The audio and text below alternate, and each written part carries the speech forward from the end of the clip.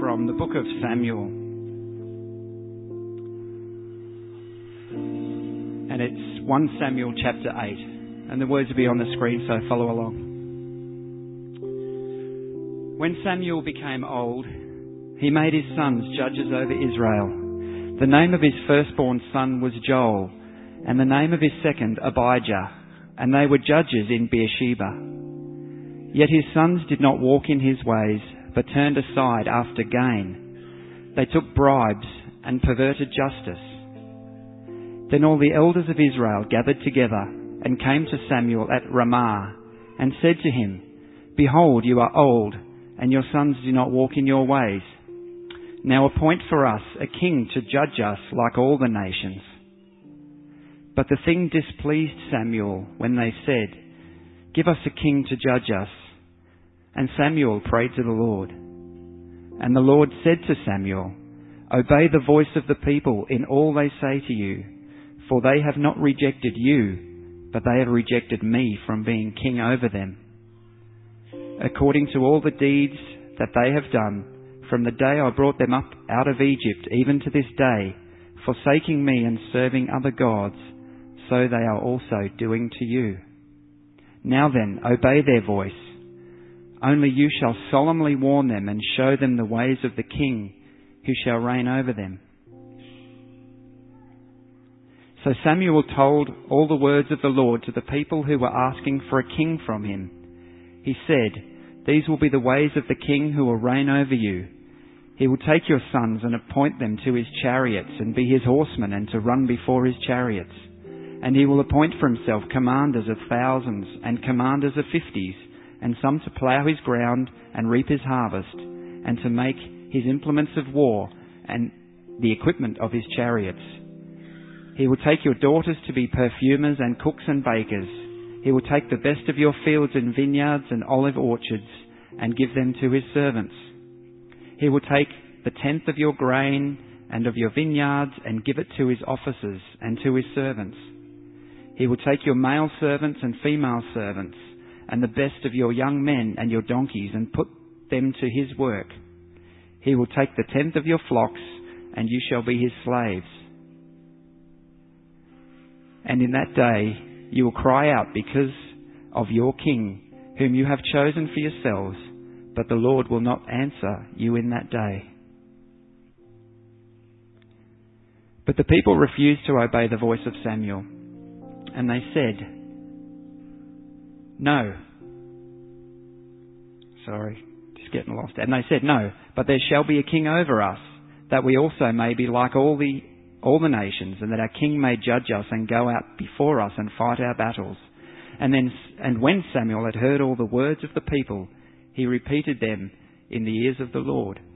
And the Lord said to Samuel, "Obey their voice and make them a king."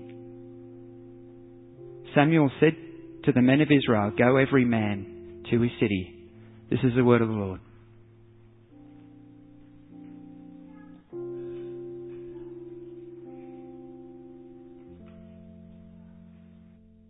Good morning, everyone. My name is John, and I'm part of the team here, and it's my privilege to open God's Word with us this morning as we look at that passage where God's people are asking Samuel to appoint a king like the other nations have, a king that they're hoping will fight their battles and make life okay for them. Now, at this time of the year, I'm presuming that many of us are thinking more and more of Christmas. It is only 15 days away, friends. 15 days. And I am sure that all of us are working hard at getting everything done that needs to get done so that Christmas Day can be enjoyable and relaxing, at least as much as it possibly can be. Some of us are going to have visitors that are going to come up from other places, so we're busy getting the yard and the house looking spick and span. Others of us that are still in the marketplace have deadlines that we need to meet. We want them finished so that we can enjoy Christmas. Some of us are buying presents.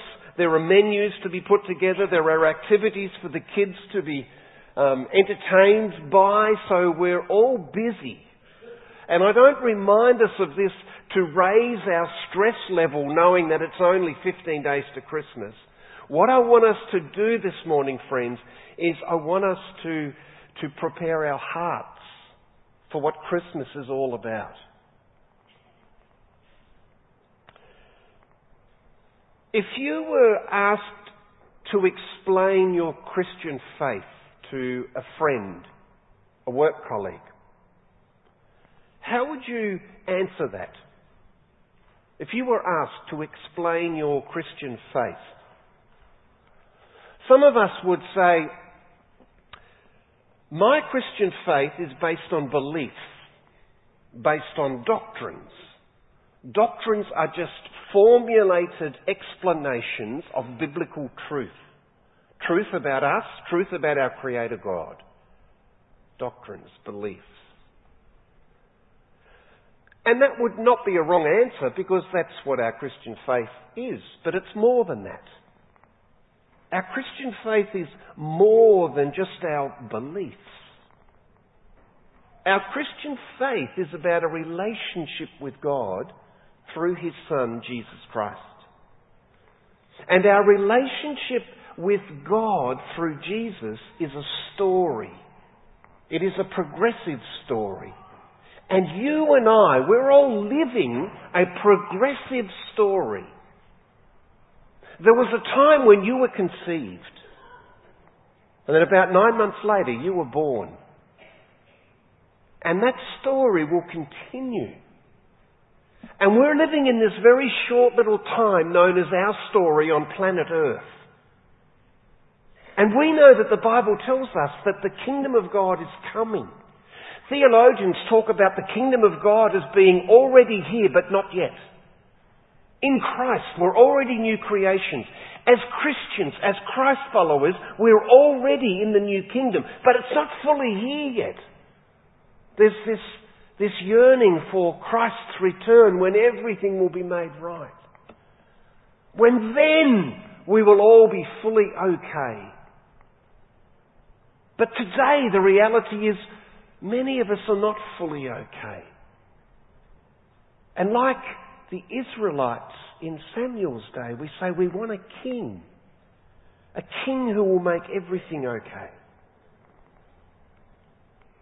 So understanding, friends, that our journey in life is a progressive story, a relationship with God through His Son Jesus, that's what will help us prepare for Christmas in 15 days' time. Now, last Sunday, we finished a sermon series that took us through the Old Testament book of Judges. Now, that was only the book that we've just gone out of, and now we're in 1 Samuel looking at this chapter 8, the next part of this progressive story of God's people through the beginning of time, from the beginning of time. And in this book of Judges, we saw the repeated failure of God's people as they repeated this refrain. Have a look at the screen, where we kept reading this. In those days, there was no king in Israel. Israel is the term of God's people. Everyone did what was right in his own eyes.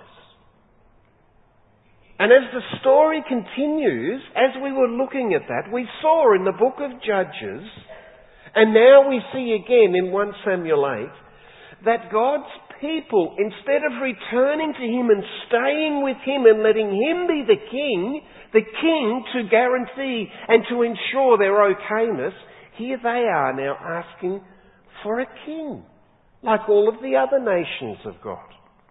They looked around and they saw these kings who seemed to be able to provide for their nation's security.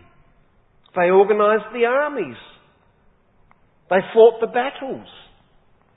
So they wanted a king as well. A king like their nation brothers and sisters had. So they go to Samuel. Samuel had been their leader for many, many years. God's people had a voice of God through Samuel, but he was getting old. And the story is told that he appointed a couple of his boys to take over from him, to lead God's people. But Samuel's two sons weren't men of integrity like Samuel was. We read that they took bribes and they perverted justice, which is what happens when people receive power. You've heard the saying that power corrupts. Absolute power corrupts absolutely. And all through Judges we've seen this, and now it's happened again. So the people come back to Samuel saying, we're not happy with the appointed leader, your sons. We're not happy. They complained, they demanded that a king be appointed to rule them as they saw the other nations have. And then Samuel warned them against this. He would have said, don't you remember what happened to our forebears all through Judges? When they turned from God, they started looking at themselves. And power corrupts. And things went bad. But no, they wanted a king. So Samuel goes to God and he tells God. And God says to Samuel, Samuel, they're not turning their back on you. They're turning their back on me. Give them what they ask for. So they get a king. Their first king is Saul. Saul was a good starter. He started by leading God's people and judged them.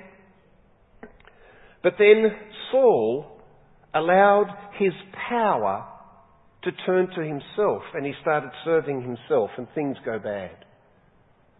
And those of us that know the story, we know that then comes King David, a man whose heart was after God. Yes, he too started well, but his heart derailed his rule, and he too abused his office.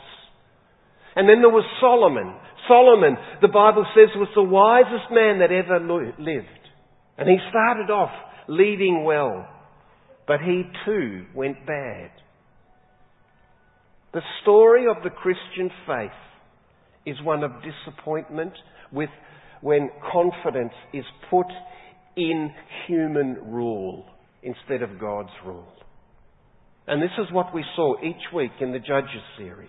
When we ignore God, we do what is right in our own eyes, and it never ends well. And here in 1 Samuel chapter 8, God's people said they wanted a human king to rule them and to protect them. But the idea of a king never eventuates into the ideal that they say that they want. Yet the story of our Christian faith, of our journey, of your journey, my journey, shows that we keep asking for that king to make everything okay for us. We're searching for that. It's true. There's this ongoing yearning in our hearts for a perfect king. One who will meet all of our needs. What Israel asked Samuel for is what we are still asking for. We want a perfect king. We want a good king. That's the story of 1 Samuel 8. And like they did, we too want a good king. A king who is in charge of everything. And that is the story of the Christian faith. We all yearn for this kind of person to be in charge of our lives. We want that because the future is unsure. We want assurance that the future is okay. And we're not wrong in wanting this. This past week, Ben and I went to Jana Botha. Jana is the wife of Henny, one of our church family. Cartoons over the road, them. Jana has just heard that her mum has early stages of a very aggressive, serious leukemia. Jana wants to know her mum's going to be okay. Jenny King is a lady from our church who's been wrestling with cancer for a number of years. She is in the final few weeks of her earthly scratch life because of the progression of this evil disease in her. She wants to know that she's going to be okay. They want to know that the future is okay. We want to know that the future is okay. We want assurance. We want someone to make sure that all will be good and fix whatever goes wrong. We want the future to be okay. And it drives us in many different ways, hoping to find the perfect source of our future okayness. We all want to be okay. Lonely people want a companion. They want a spouse. They want someone to love them. And they want to be able to love someone. Then I'll be okay. People who are struggling financially. Oh, if I could just win Lotto, or if I could just get an inheritance, then I will be okay. Those stuck in tedious jobs or in no job at all. If I could just get that perfect job that fits me, then I will be okay. Friends, we all have this internal yearning for okayness. It is so deep in us. It is so deep. It drives us. And where it drives us is what we must face. In Samuel's day, Israel looked to the other nations, and they saw that they had appointed human kings to provide their okayness. It looked good. We want that. Samuel, we want that. Where is your search for okayness steering you? Friends, it's such an important question. Many of you know, I'm not going to be melodramatic about this, but many of you know that this year has been a terrible year for me physically and mentally too, and just not well. I wanted to know I was going to be okay. We want to know we're going to be okay, don't we? And until we find our true okayness, our search and yearning does not go away. Why is it that people who claim to love God, people like us, why is it we so easily go in the wrong direction in search of okayness? Why do we trade God's gift of okayness for the world's measure of okayness?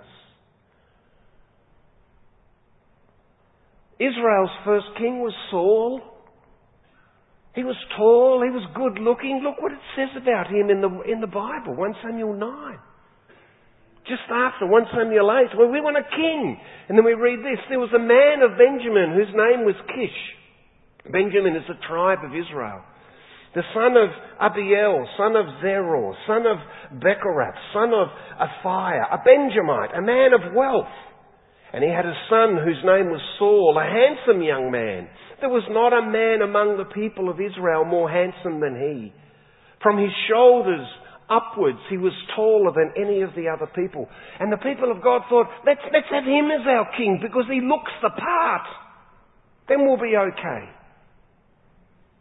Saul became their king. He really did look the part. And he started strong. And that produced confidence in the people. It girded them. It gave them hope that they would be okay. That their future would be okay. But if you've read the story, we know that it wasn't okay. So they kept searching. They kept longing for a good, perfect king. And the story of our Christian faith is very often that same search. We're looking. The story of the search, the longing for a good, perfect king is the story of the Christian faith. That's the reality. And the story of our search and yearning for a perfect king comes to fulfillment every Christmas time. Every Christmas time. Our search for true okayness is found in the gift of Jesus. Yet so many good-hearted people who claim to be Christ followers still search for their okayness in false gods, in false kings. As God's people, we have hope and eternal security. And it is given to us. It is a gift. Friends, this life that you and I live today on planet Earth is only a scratch on the line of eternity. Our security, our eternity is in Jesus, because nothing else will give you your okayness than the knowledge, the knowing that we belong to God through Christ. Our okayness is found in Jesus. The story of our Christian faith tells us that we have an identity. We have a place. We have a position. Understand that. We have an identity, a position. We have been claimed. We are owned. We have been bought. We belong to God. We are His people. And as His people, we have a function. We have a role. We have a responsibility. We are His witnesses,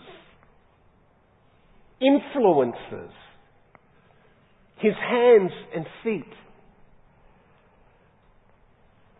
One lady who demonstrates this so powerfully is this lady, Johnny Erickson Tada.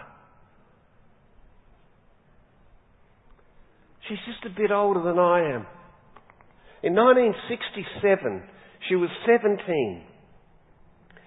And she dived into a pool and she hit the bottom and she became a quadriplegic. This lady has a worldwide influence through her ministry. And it is based on her testimony that her okayness is found in Jesus Christ. She has this assurance, friends, that you and I can have. What allows people like her to claim that truth? What allows people like Johnny to live that truth? It's their faith. It is their faith. Where does your need for okayness lead you? In 15 days' time, this world stops to remember the birth of the Christmas child. Oh, most people don't realise the impact of that birth. This event that divided our calendar between BC AD. This event that has given countless millions a contented okayness that you cannot explain, but you can experience. When Israel asked Samuel for a king like the other nations had, they were rejecting their identity as God's holy nation. They had been led out of slavery in Egypt all of those years earlier. God had led them to their promised land and He had said, now make a difference, be my influencers. They weren't His influencers. They became influenced.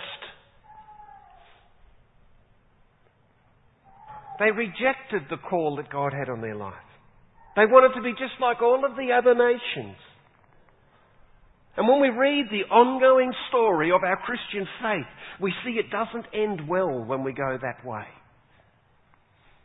Tim Chester is a renowned theologian and a gifted preacher, and he says about God's people, they, Israel, they were supposed to be a nation whose behaviour was governed by God's ruling word. But instead their behaviour is governed by what other people do. They were supposed to be different, distinct and holy, but instead they want to be the same, to conform, to fit in. And he says, they were supposed to be a light to the nations, revealing the rightness of God's rule. But instead of the nations learning from Israel, Israel learns from the nations. Israel's internal yearning for okayness led them to reject God's claim on their lives. So back to my earlier question. As you prepare for Christmas, where is your search for okayness steering you, friends?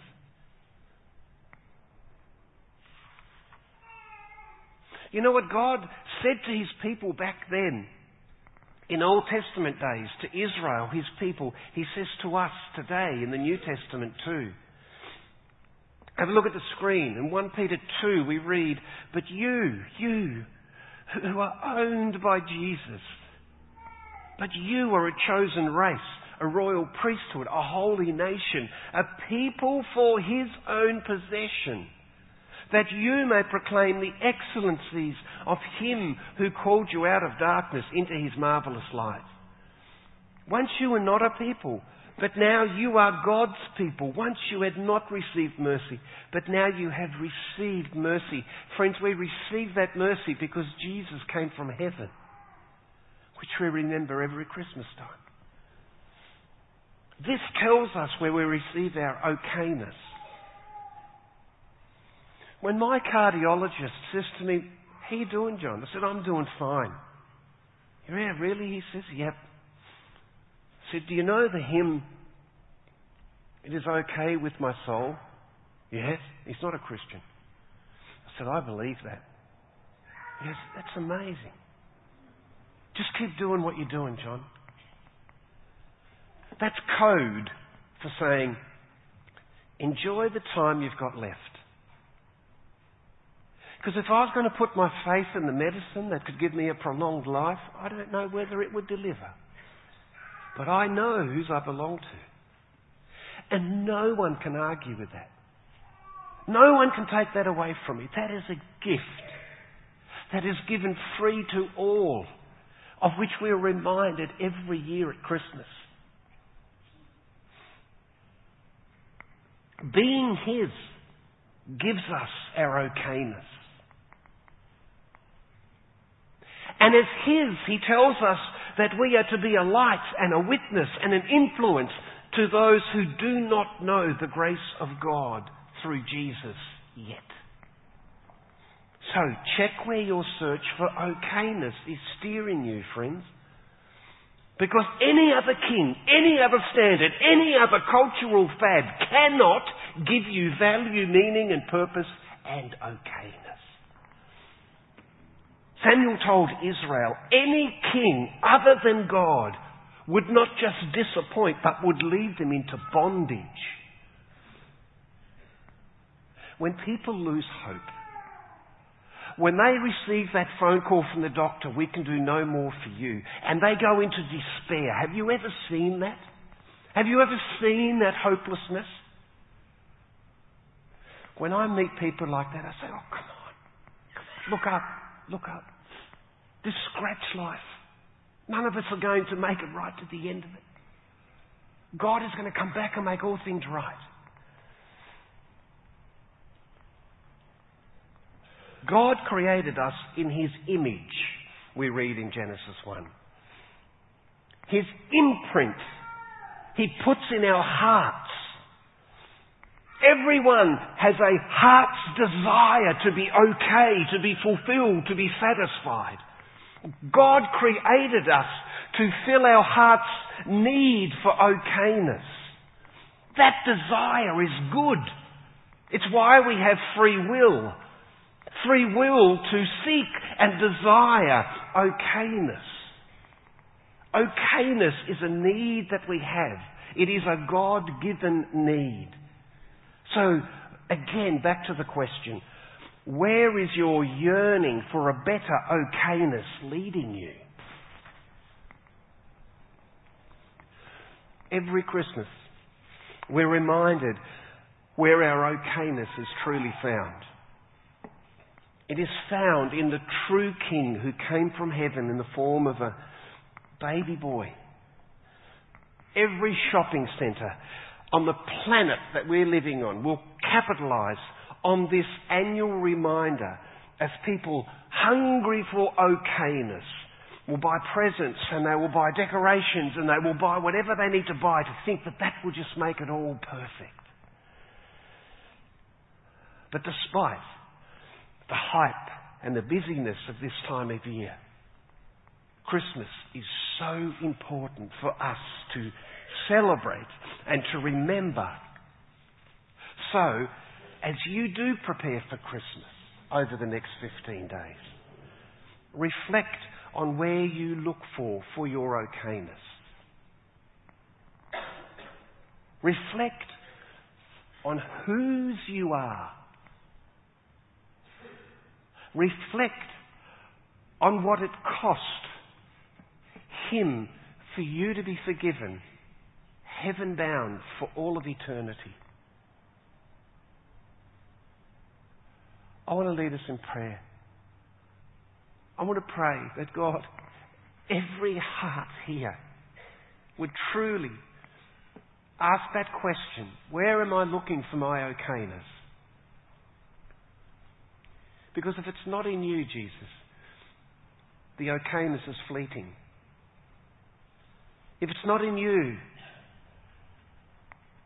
there is just disappointment ahead of them. So by your Spirit, Father, continue to work in us, to reveal yourself. Let us experience that peace that passes all understanding when we fully surrender our lives to you. When you, by your Spirit, take over the driver's seat of our heart. And those times that we feel fearful, when we doubt, when we need to know it is okay, that we come back to you and say, yes, in you I find my peace. In you I find my okayness. So God, to you goes all the glory. Thank you for this time that we have every year to prepare for Christmas. And I pray that we will all come into this wonderful day of remembering that you came from heaven to complete the work of our salvation. So God, to you goes all the glory, forever and ever. Amen. In front of us, you see the white table. Can I ask my helpers if you would come and prepare? Because in a few moments, church, I'm going to invite you to share with the rest of us the elements remembering what Jesus did for us.